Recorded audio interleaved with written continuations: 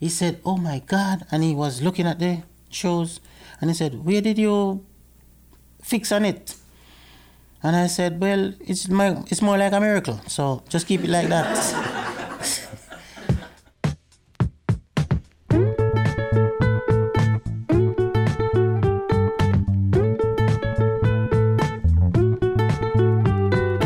I'm Chris Chang-Yen Phillips, and this is Let's Find Out, a monthly podcast about the history of Edmonton, Alberta, or Amiskwitchi, Muskaigan, on Treaty 6 territory. Each episode, we take questions from curious Edmontonians about local history, and then we find out the answers together. Let's Find Out is a proud member of the Alberta Podcast Network, powered by ATB. This episode, back to Ritchie. The Ritchie Community League invited us back for a second year to do a walking tour of their Southside neighborhood based on questions from people who live there. Heads up, the podcast version of this is a mashup of two tours that we did that day. I wanted to pick the best parts from the two tours. So imagine that you're taking a walking tour today in a parallel universe where everything turned out perfectly. It starts inside the Ritchie Community League's big hall, getting some shelter from drizzling rain. So we have a couple stops we're going to make today. We are going to be going to learn about the shoemakers in the neighborhood.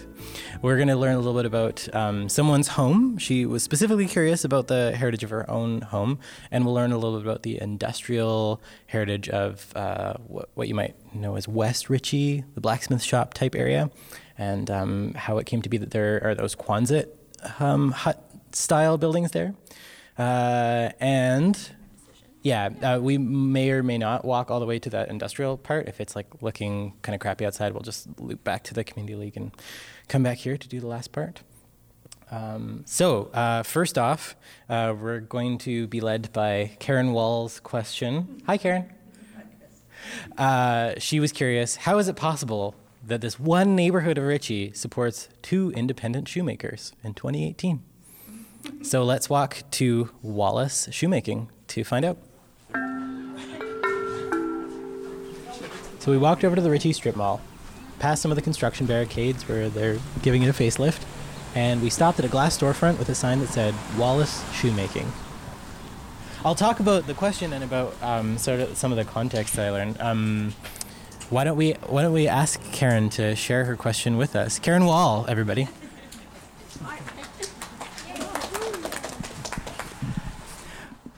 Well, this question it occurs to me living around here because why? Well, as Chris said, why is there a cobbler, an old-fashioned cobbler, here in Ritchie, and another one in Hazeldean, only several blocks away, at a time when most of us just throw our shoes out and buy new ones? And so I just became intrigued by that. And there are various other little businesses around here that have been here forever too, that you think would have come and gone as they do in other neighborhoods. So that was it. Thank you for your question, Karen. I feel like in the interest of full disclosure, I should say Karen used to be on the Edmonton Heritage Council, and also she just wrote a paper about the historian laureate position, which was very interesting. I learned a lot.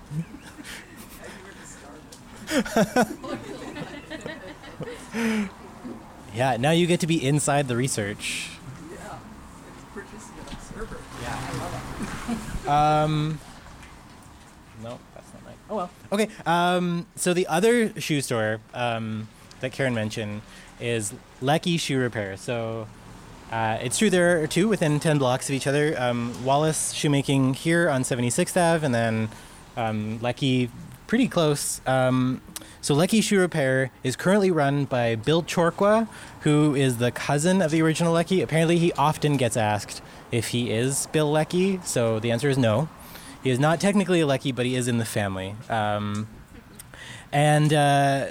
So his theory basically was that the reason why his business has been able to stick around is that he's in a good location, kind of. The strip mall has a mix of businesses. There's a nice bakery there that sells like German baking, although it's run by someone who's originally from China and she studied chemistry. And her name is Lucy Liu, which is kind of cool. Not spelled the same way, but Lucy Liu. And there's a restaurant, the Red Goose. And so Bill thought the mix of businesses helps. They kind of mutually reinforce each other. Also, he thinks the fact that they have a good landlord is part of the reason. It's affordable for him to stick around.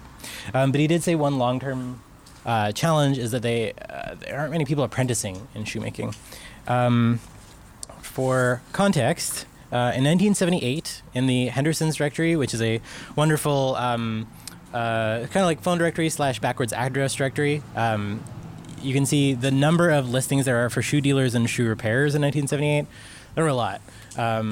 According to Bill and Mike Wallace, who runs the shop we're standing in front of, there are fewer than a dozen independent shoemakers in Edmonton today, maybe as few as 5. I don't know the exact number, but it definitely has declined a lot. And part of it seems to be not many people coming in to apprentice. And also, honestly, it seems like the people who are doing it don't have much time to teach apprentices either. Bill seemed quite busy when I came in, and it sounds like Mike is constantly has his hands full as well. So who we're about to meet is Mike Wallace, who runs this place, Wallace Shoemaking. He's a fascinating guy, and he was kind enough to come twice on a Sunday. We really appreciate it. Thank you. So we're going to go inside. We're going to learn about how he came to be a shoemaker, and we're going to see some stuff. So, Mike, our question was generated by Karen here. Have you ever met Karen and Mike? We've been in and out. My husband comes here all the time. Oh, cool. Nice. Well, I'm glad we were able to formally bring you together. So Mike Wallace runs Wallace Shoes, and he has just a fascinating life story of how he became a shoemaker and came to run this business. So Mike, can we start in Jamaica in the 70s as a teenager? Oh, but then. Tell me about your dad's business. Okay, my dad, he used to work for himself, have a little small, not really a business, him just work at home. I was born in Kingston, that's the capital of Jamaica. So at the age of about 9 years old, he came to his parish, and that is Port Antonio. And then he started to work with a few guys, and then he just leave and start working at home. And that's where I pick up the trade. But before that, as my mom would say, I was doing this thing probably even before I was born. Because she said, I used to just come in the place, as a little baby boy, and try to make slippers from cardboard and paper. So from that day, they said they know that I was going to take the trade. And it was a pair of platform shoes that clarified things for you, hey? Yeah.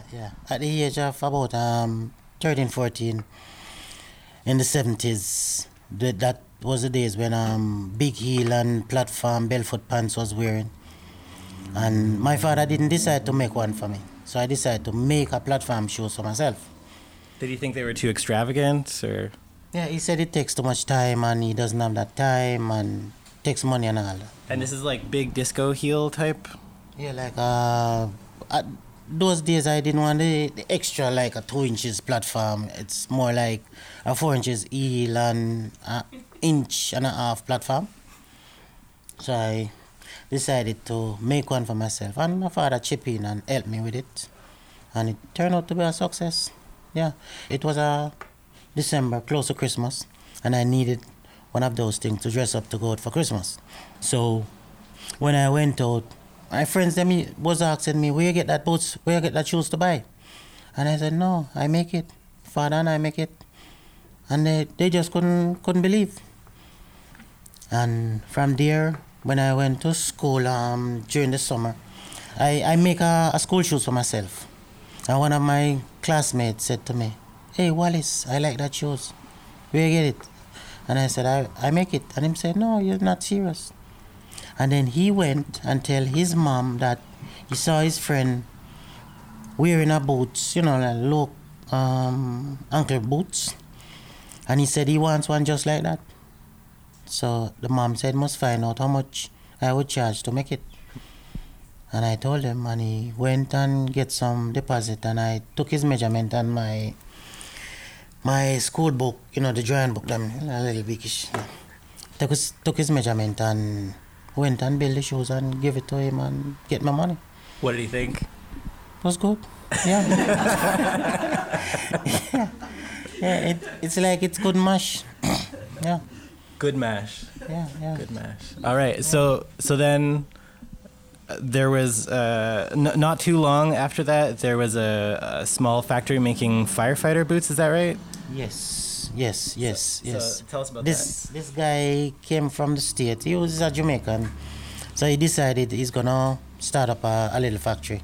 Get a contract to make some fireman boots, and he was doing it, and they needed another person in the shoe factory to help because they were running behind time.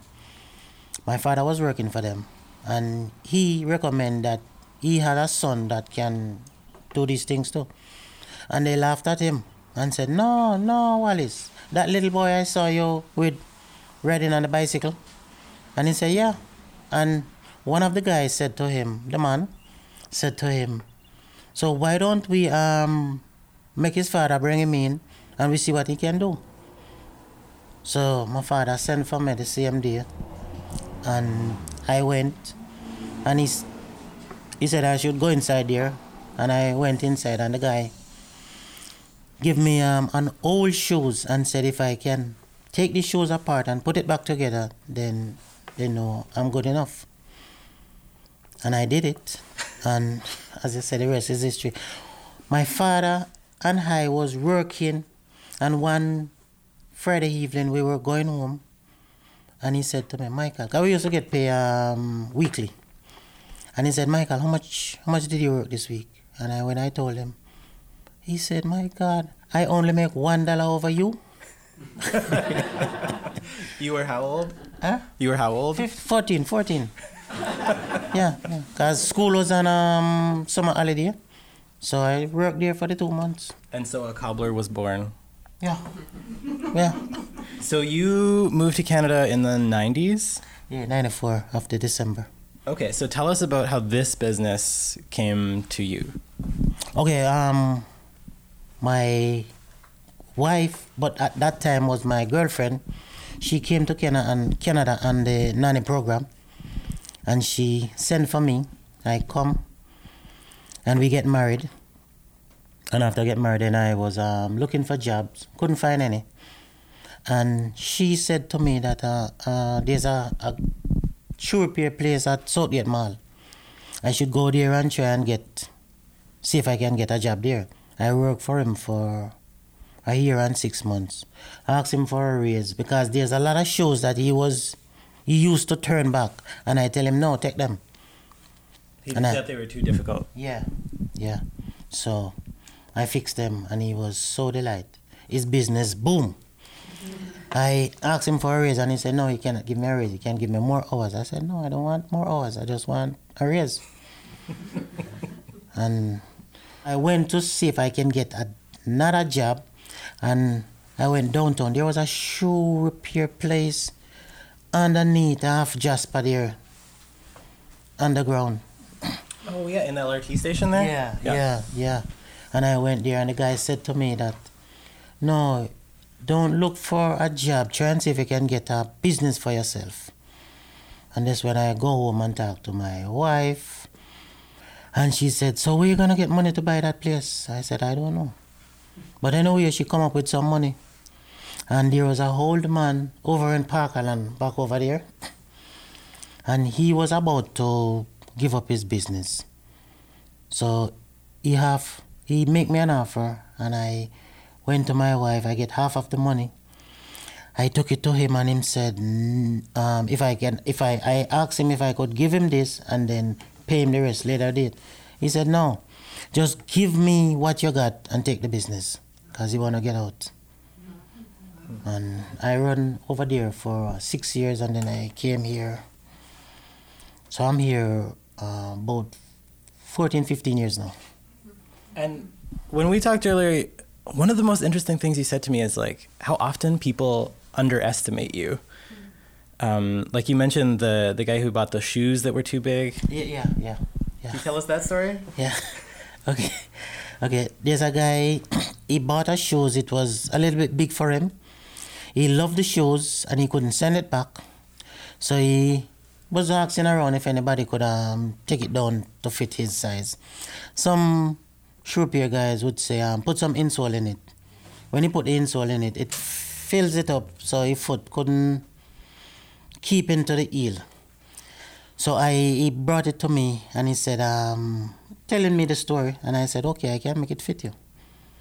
And he said, how? I said, no, I'm not going to tell you that. Just leave it here and I tell him how much it's going to cost him. And he said, well, he doesn't care how much it costs as long as when he gets it, it doesn't look like it was tampered.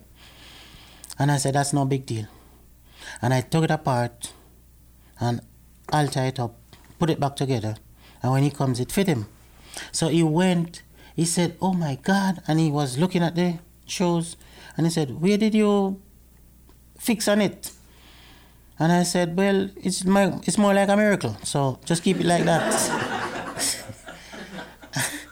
And he went to a friend of his and showed the shoes to the friend. I believe he bought the shoes from the friend too. And the friend said to him, no, he didn't do anything to these shoes. All he did is get you a different shoes, same style. And he phoned me and said, my friend said he didn't do anything. So I said, is your friend a shoemaker? And he said, no, he works in the shoe industry for over 20 years, so he have experience. I said, well, if he don't have any experience in making a shoes, then he can't talk to me. So I was mad at that, because that is a diss for me. It's underrating me that I couldn't fix this thing. Yeah. And even when I was working at Southgate, a guy brought in a shoes and the Korean guy give me the shoes, and the guy said to him, why are you giving him my shoes? Does he know what he's doing? And the Korean guy said, yeah, he's the best. And back then over in Parkland, when I bought the business from the white guy, and a woman came in and was asking for the guy, I said, no, I'm the new owner now. And she said, you can fix shoes? As if, because most of people, especially in Canada here, that I know of, sometimes them look at a black man as some little Africans in the way back where they used to just run barefoot. So they doesn't know that we can make shoes. And that's how they look at an ordinary black man. Part of the question that brought us to your shop was about one of the famous shoemaking exercises that you had to go through, which I heard was very high pressure. Can you tell us about the Batman story? Oh. Well, the Batman story, it was, the full costume was made in Canada. Those guys in over in Capilano, Mascot International, they get the contract to build the whole stuff, everything. And they wanted everything to build in Canada. They could not find a shoemaker to build the boots. Nobody would take up the job. So the guy phoned me and asked me if I can. This is based on Christian Bale's shoes from Batman Begins, is that right? Yeah. Okay. Yeah. Just to clarify. Yeah. Which Batman? Yeah. So they even, Mike Wallace, maker of Batman shoes. So they even invited me. They invited you to the premiere of when the movie just released over in that movie theater there. Took me for dinner over there. And this is the joke of the story. It was one of those restaurants where they use chopstick. And I went there. I couldn't eat anything. And I didn't even realize I could ask for a fork. So Karen's question was, like, the kind of started this all off as, how is it possible to run a cobbler in 2018 and like keep in business when so many others have had to leave the industry? Well, Is that right, Karen? 2 cobblers in one neighborhood, even, yes. well, I can do what most guys cannot do. So that's why I'm still in business. Because as a black man, white person, and no disrespect to you guys, will prefer to give the white guy his shoes to fix. But sometimes they go to the white guy or the Korean, whatever, and give it to them, and they said, no, this cannot fix. So then they bring it to me. So you succeed kind of by blowing away people's expectations. Yeah. All right, well, round of applause. Thank you so much. Thanks. Mike. Yeah. We really appreciate Thank you it. to guys too. Yes, definitely. Karen, do you feel satisfied? Yes, thank you. Okay. To be continued in a moment, but first, a message about our network.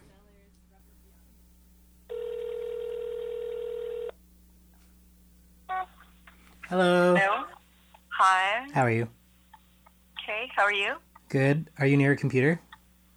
No, I'm with Daisy in her car. Oh. She says hi. Hi, Daisy. Okay, when Hi, Daisy.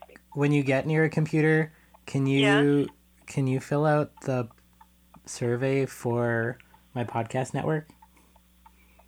Sure, are you going to send me a link? Sure, I'll send you a link. Also, Okay. can I use this conversation for my podcast? No! Please. What conversation? We didn't have a conversation. This phone call. This very phone call. Why would I want to do that? What did I say that was even worth publishing? You're my mom, and that's adorable. Yeah, if you publish that, I'm okay with that.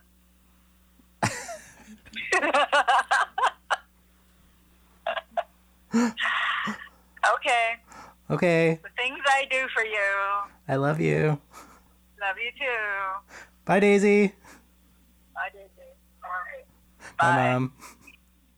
If you, like my mom, are a devoted listener of Let's Find Out or any of the other podcasts in the Alberta Podcast Network, head to albertapodcastnetwork.com/survey and please fill out the super quick survey about what you've been listening to, what you like. It's quick and it really helps a lot with figuring out who is actually listening out there. That survey is only up till the end of June, so get on it.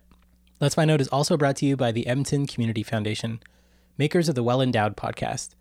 In their latest episode, they chat with a couple of superpowered athletes, including Nordic skier Brian McKeever, who was flag bearer at the Paralympic Games in Pyeongchang this year. I learned that apparently you are not allowed to ride the flag during the procession into the stadium. It's actually a really thoughtful interview about what it takes to make a goal for yourself and how to kind of reset your expectations for what your life is going to be like. I'm not really a sports guy, and I enjoyed this episode. Check it out on the wellendowedpodcast.com or in your favorite podcast app. All right, back to the walk. So our next question, the question asker is actually hidden in this very crowd. Nicole Anderson was curious if we could learn more about her house, which is on 79th Ave. Hi, Nicole. Hi. Nicole, would you mind leading the way? Sure. Okay. Just around the corner here, actually. Let's walk around the corner. Is that a good spot for you? Yes, that is a good spot. So, hi, Nicole. Hello. Would you mind introducing yourself? My name's Nicole Anderson, and I am a relatively new resident of Ritchie. And I hope it's okay if we say your address because Sure. it's like so much a part of the story. Yep. So we're here at 9613 79th Ave. We're just a couple blocks away from the shoe repair place. And Nicole reached out because she knew that her house was old and she wanted to learn more about that. Can you tell me what you had discovered before you reached out to me? So I had spent a little bit of time around trying to hunt around the online archives. I couldn't really find any things, but I did come across the Hendersons. Is that what it's called? The Hendersons Directories? books, directories, I guess they are, yeah. And was able to look up the history of the property in the 30s, I think was the latest, or the earliest I found, and was able to find the name of the person who had lived here, but it took quite a while to find that information, and so I kind of stopped. And then when I heard that the Ritchie History Walk was coming on, I thought, hey, I might ask somebody who knows how to look this stuff up, how you do so. So you had the name Dame. Yep. Or Dam, I'm still not quite sure how to pronounce that, but that name will come up again. And you had a date that you had heard that the house was built in. 1924. 1924. Yeah. Okay, and we're going to walk into the house, and I think we can fit everybody into the living room, Probably, right? yeah. Or sorry, the dining room? Yeah. Yeah. And then we're going to talk about some additional digging. And are you able to show at least like a fragment of the... Oh, no, I got a picture of your archaeological excavation. Okay. Can you tell them about your how you learned about the different layers of the house? So we had to replace a door in the back, and when we took out the door and the door frame, we realized that all of this house siding nothing's been removed over the last 100 years. It's just been added on top. So we found 4 outer layers, including a board and batten layer, a cedar shake layer, and then 2 stucco layers on top of a plaster, I forget what you call that, the plaster and the wood boards. Plaster and lathe. Plaster and lathe, yeah, plaster and lathe walls. So I just love that, like you can learn about like the earth via like layers of soil. Nicole and her partner were able to learn a little bit about their house just by the layers of house. It's really well insulated, I'll say that. Okay, so let's journey inside. Yeah.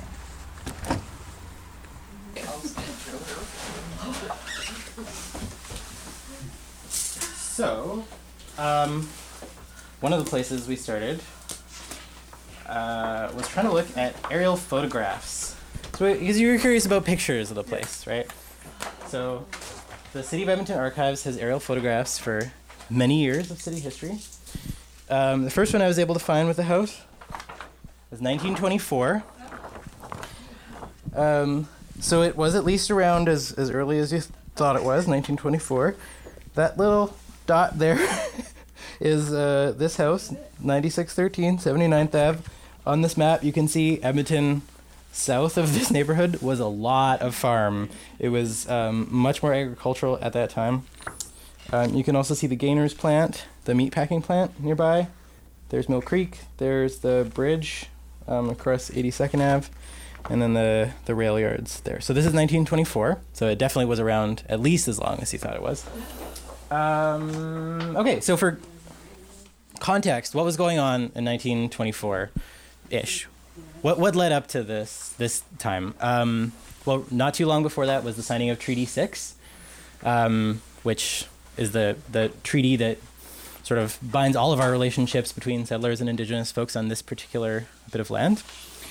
The river lots system had been created and then subdivided by this point, where lots of Métis families and other settler families had these narrow lots coming back from the North Saskatchewan River. Also, pretty recently, the Pappas Chase Band had been granted a reserve by signing on to Treaty 6 and then been forced out of that reserve. This land is not specifically on the Pappas Chase Reserve, but it does influence a lot of what brought people to this area.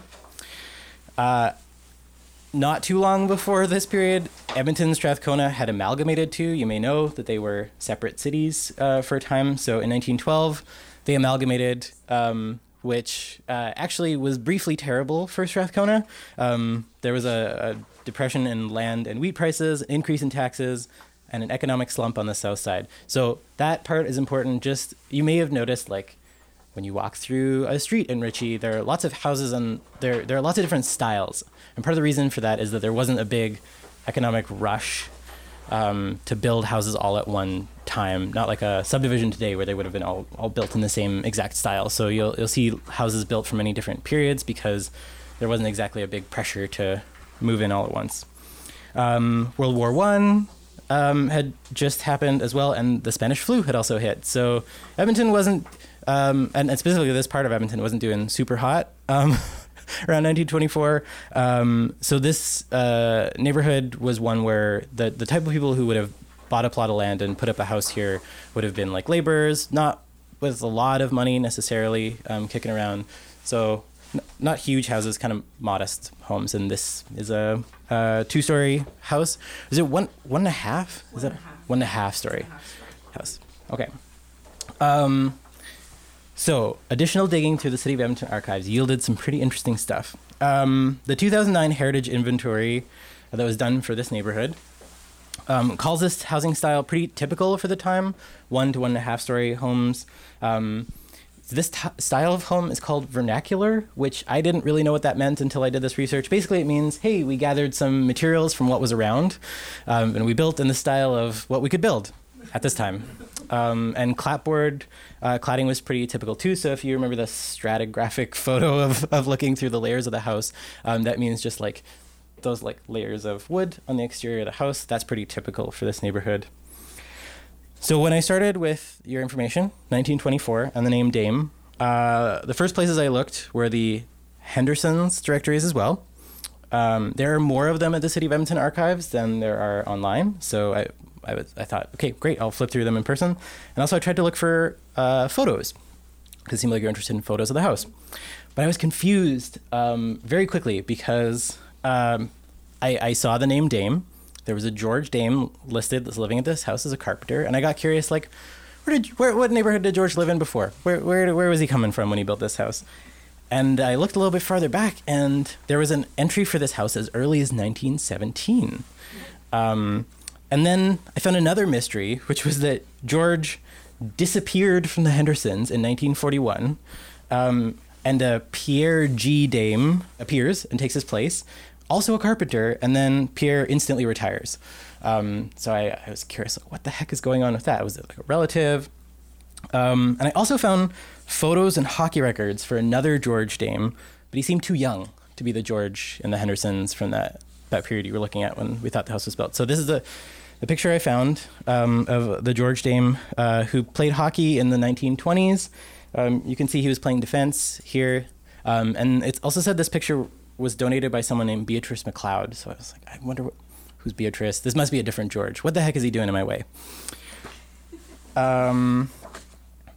So what cracked the case was two wonderful archivists at the City of Edmonton Archives, Kim Christie Milley and Tim O'Grady, who dug online and found the 1916 census. And they found some entries that I think shed some light on all this. So the 1916 census shows George Dame and a kid named Georgie. So there were two Georges. And they lived in Hazeldean in 1916, so not too far south of here. And it shows a wife named, in this census, it's recorded as Rosianna. In other records, I've seen her name as Rosanna. And they had kids that were mainly born in the U.S. They immigrated in 1909, according to this census, and it says they were all Francophone, too, which is kind of interesting. Another cool thing that Tim and Christy at the archives found was a gravestone for a Pierre George Dame. So it's possible that because they were a Francophone family, Pierre George Dame maybe didn't want to go by the more French-sounding name. So right up until like the year before his retirement, it seems like he went by George, and then he switched for whatever reason late in his life to going by Pierre. So that gravestone is from 1953. They also found this family on the 1921 census, and I only brought it to show you that no record is perfect. In this 1921 census, I'm pretty sure one of their kids' names is spelt wrong, and also there's a transcription done of the census this year where Pierre becomes Peter G. Dame, and also Rosanna becomes Browenka. So I think it was just dense handwriting. I only brought it along to show you, like, don't always rely on the transcription of what you find of an original record. They're not always perfect. And then another wonderful archivist, Mary Beth Plenert, helped me find Pierre George's obituary, because we knew that there was an obituary in 1953 that appeared I think we knew there was an obituary because of the gravestone site. So I tried looking through the microfilm, tried rolling through. I don't know if you've ever rolled through microfilm, but you can get nauseous like rolling through. So I went through many pages of the Edmonton Journal, and then I got to that page, and it was obscured by a black smear on the film itself. So it was like unfixable. There was no way to read it on the microfilm. And I asked the archivist there that day, Mary Beth Plenner, hey, is there any other way that I can get this? Is there any chance that you have the actual like physical copy of the journal? And she said, actually, they did have a book copy of the journal from March 1953. And Omar, my producer here, you keep these at the Gateway too, right? The books of the paper? Yeah, they're called bound editions. So they're just huge bound copies of every single paper from that year. So yeah. Are they this big?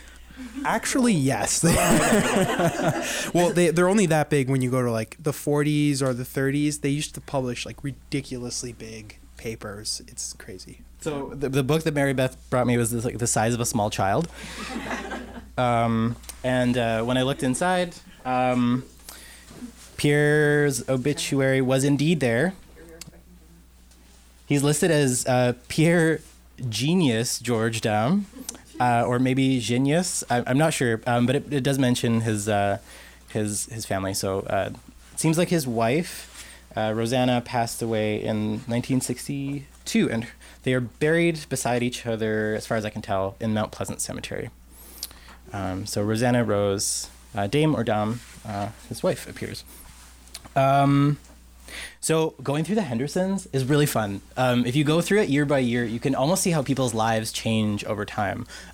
You can see what people's jobs are listed as. The Hendersons people apparently would go door to door and they would ask you, so who lives here? What kind of job does everybody have? And they would list like who they said was the homeowner and who was residing there. If you were a husband, apparently it was pretty typical for you to be listed as a homeowner. If you were a wife, you resided there. So Rosanna is a resident of this house for a very long time. But it's neat. If you go forward in time, you can see like, oh, okay, like when Pierre Georges passed away, then Rosanna is listed as the homeowner now. And she was until she passed away in 1962, and then their kid, George, the hockey player guy, moved in with his wife, Louise. So George was listed previous to this as a pipe fitter at the Hotel McDonald, and his wife, Louise, was listed as a switchboard operator at the Royal George Hotel downtown. And our hockey player, George Jr., also shows up because he got into the Edmonton Sports Hall of Fame in 1982. He was 78 years old then, and in addition to his hockey playing, he was also recognized for trap shooting and for having played baseball. He apparently coached the Olympic trap shooting team.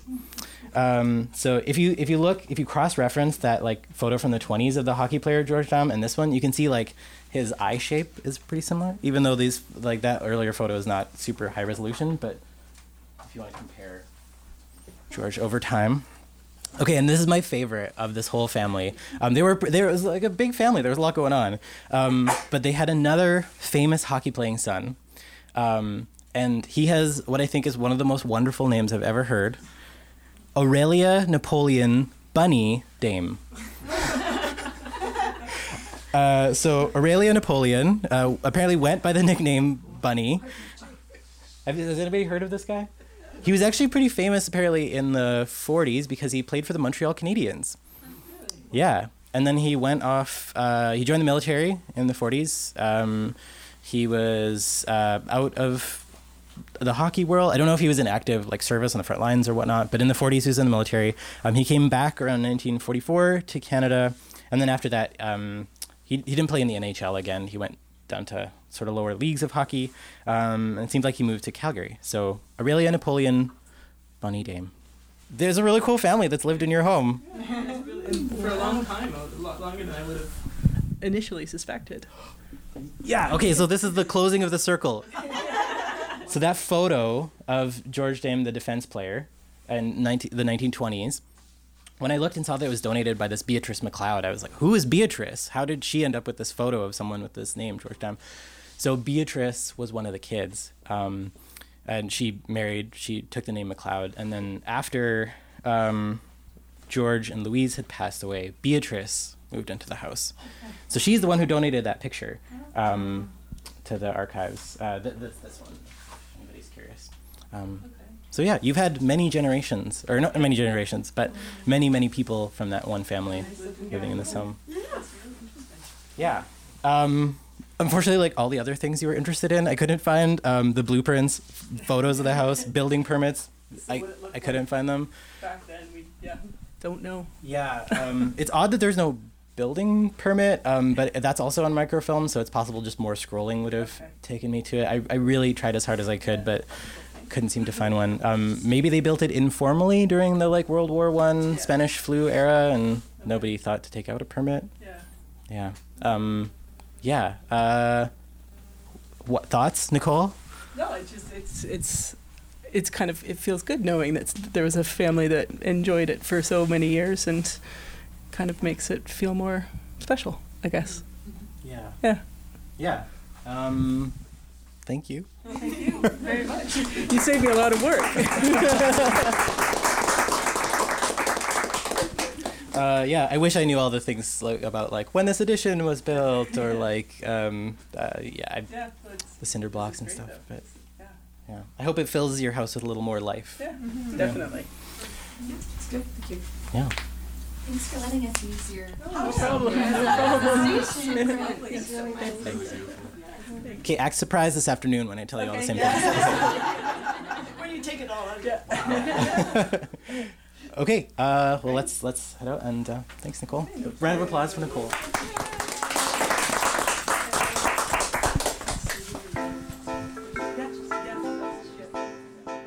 We left Nicole's place and walked down the street under those big leafy elm and ash trees that line all the streets in Ritchie, and headed down to the Ritchie Community League Hall to wrap up the tour.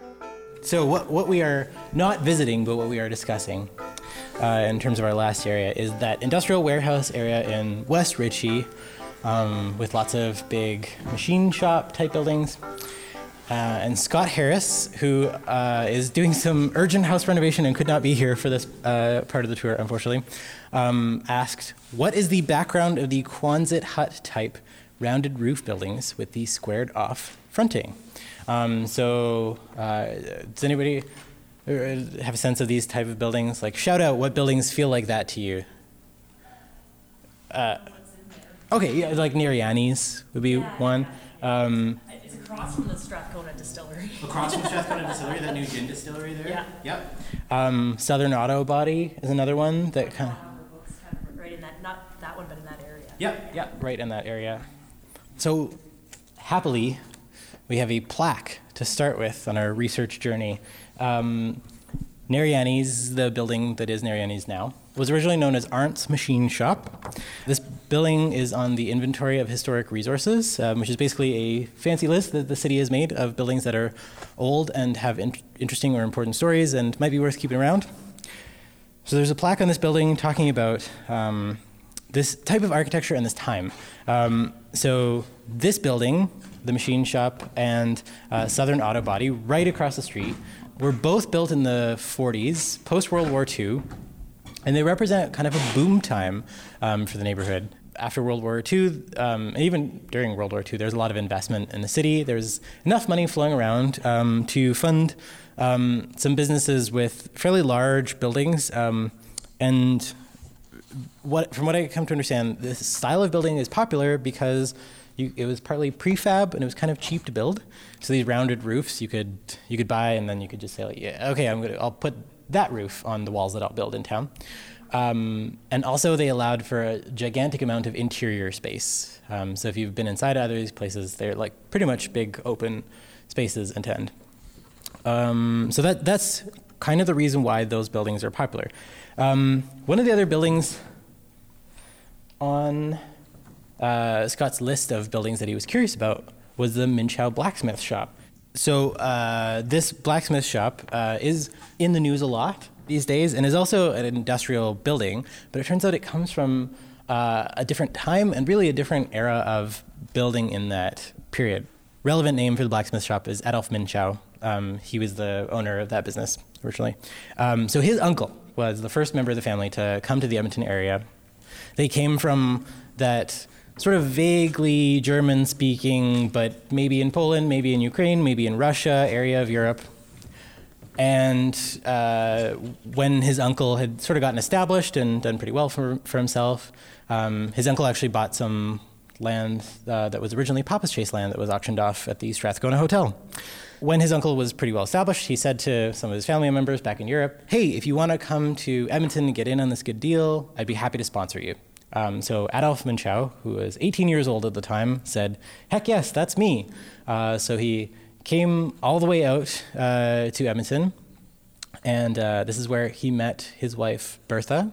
They became part of the Lutheran church community here. If you're familiar with the Trinity Lutheran Church, they were part of that congregation, and apparently Bertha was quite active in the church community. And Adolf first worked for John Walter in one of his businesses here. If you are familiar with the Walterdale area, the Walterdale Bridge, that's that John Walter. He had a ton of businesses. And then Adolf became a blacksmith. His family ran that business throughout the 20th century. When the dad retired, he gave the business to his sons, Fred and Stan. They wound down the business in 1979, and by this point, a lot had changed. They had gone from sort of the farming implement era to the let's make some machine parts era of Edmonton's development. And by this point, the door is gone. Does anybody know why? You might have read about this in the newspaper also recently. This was kind of neat. The Provincial Museum, now the Royal Alberta Museum, acquired their door. They when they were auctioning off pieces of the old blacksmith shop, this door, I guess, was kind of an interesting story because it had been branded many times by the branding irons that they were making there. So they kept the door and some of the tools, and then the building went on to be filled by some other businesses, and then the building today is in danger of demolition. The current owner apparently is interested in tearing it down because the zoning for that area, for that building site, is really, really valuable. From what I understand, back in the 80s when there was like not a lot going on in Ritchie and the city was trying to encourage development, they gave zoning for up to 12 stories of residential and commercial on that site, and right now it's like a 1.5 story little brick building. So you can imagine that's pretty valuable. And the way, my understanding of how the city or the province would save that building is that they would have, either of them would have to compensate the owner for the maximum potential value on the site. And also, as far as I understand, the city of Edmonton has never forcefully designated a site as a municipal designated site against the owner's wishes before. So it would be an unprecedented fight to designate that site. There are people organizing to try to keep it, to find other occupants for it. Apparently there are business owners already in Edmonton who want to fill that site with some business that would capture the blacksmith spirit, which is kind of neat. But it's hard to know what's going to happen. One councillor, Scott McKean, is especially pushing hard for this. The Edmonton Historical Board is somewhat involved in this discussion as well.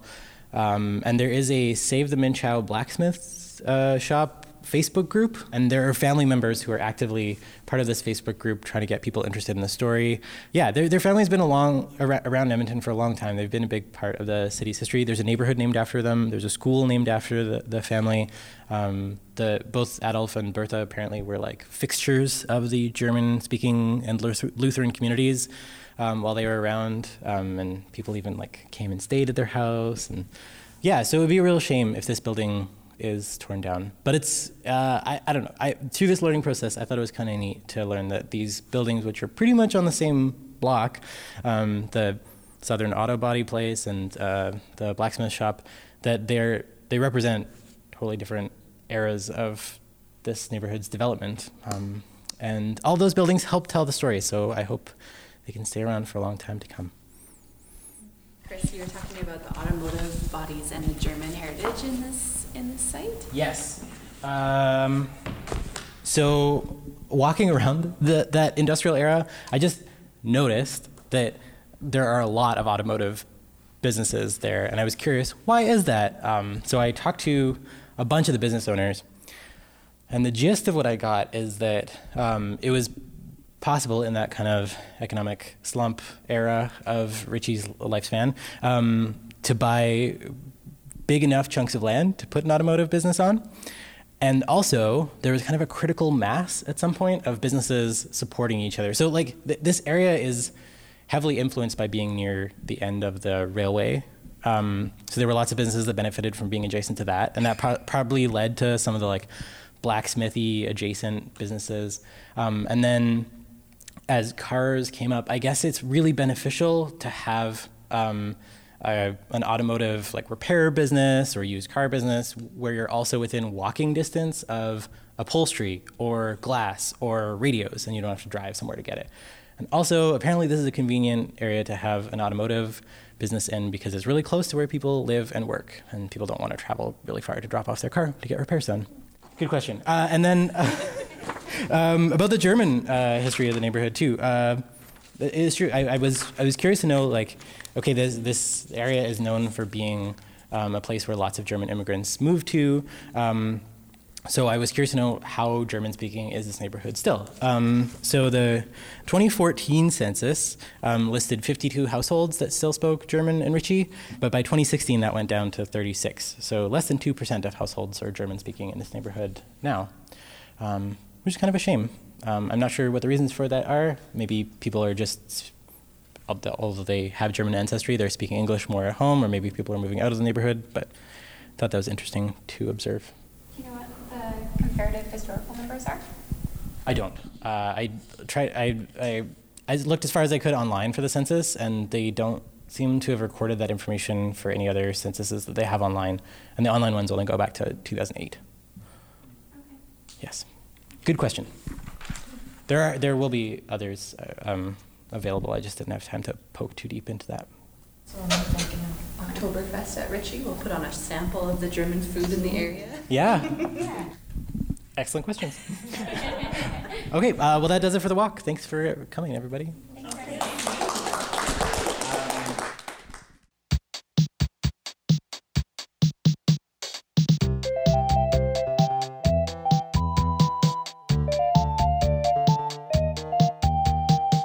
That does it for this episode of Let's Find Out. Thank you for listening and for coming along on the walk with us. This episode was produced by Omar Salafu and me. I have a favor to ask. Our network, the Alberta Podcast Network, has a listener survey out. If you could fill it out and tell people that you have come to listen to Let's Find Out live, that would be amazing, just to show, hey, we got folks out there. So go to albertapodcastnetwork.com and look for listener survey.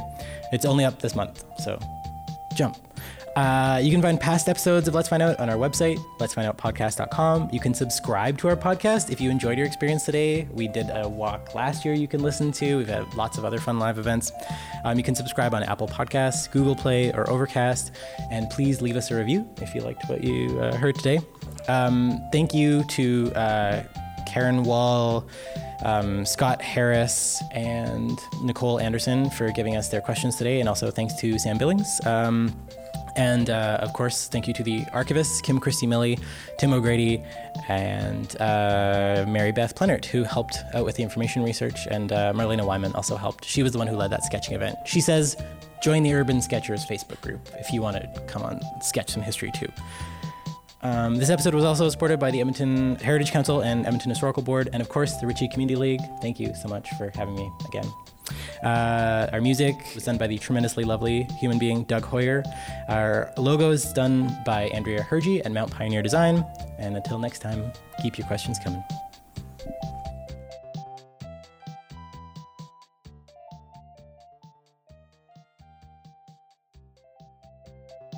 This guy, George, is also in the Gateway, actually. Oh, really? His varsity hockey records often showed up. Nice. Yeah. Huh. Interesting. It was another point of confusion, who the hell is this other George? Why is he in my way? Don't name your kids after yourself. That's the real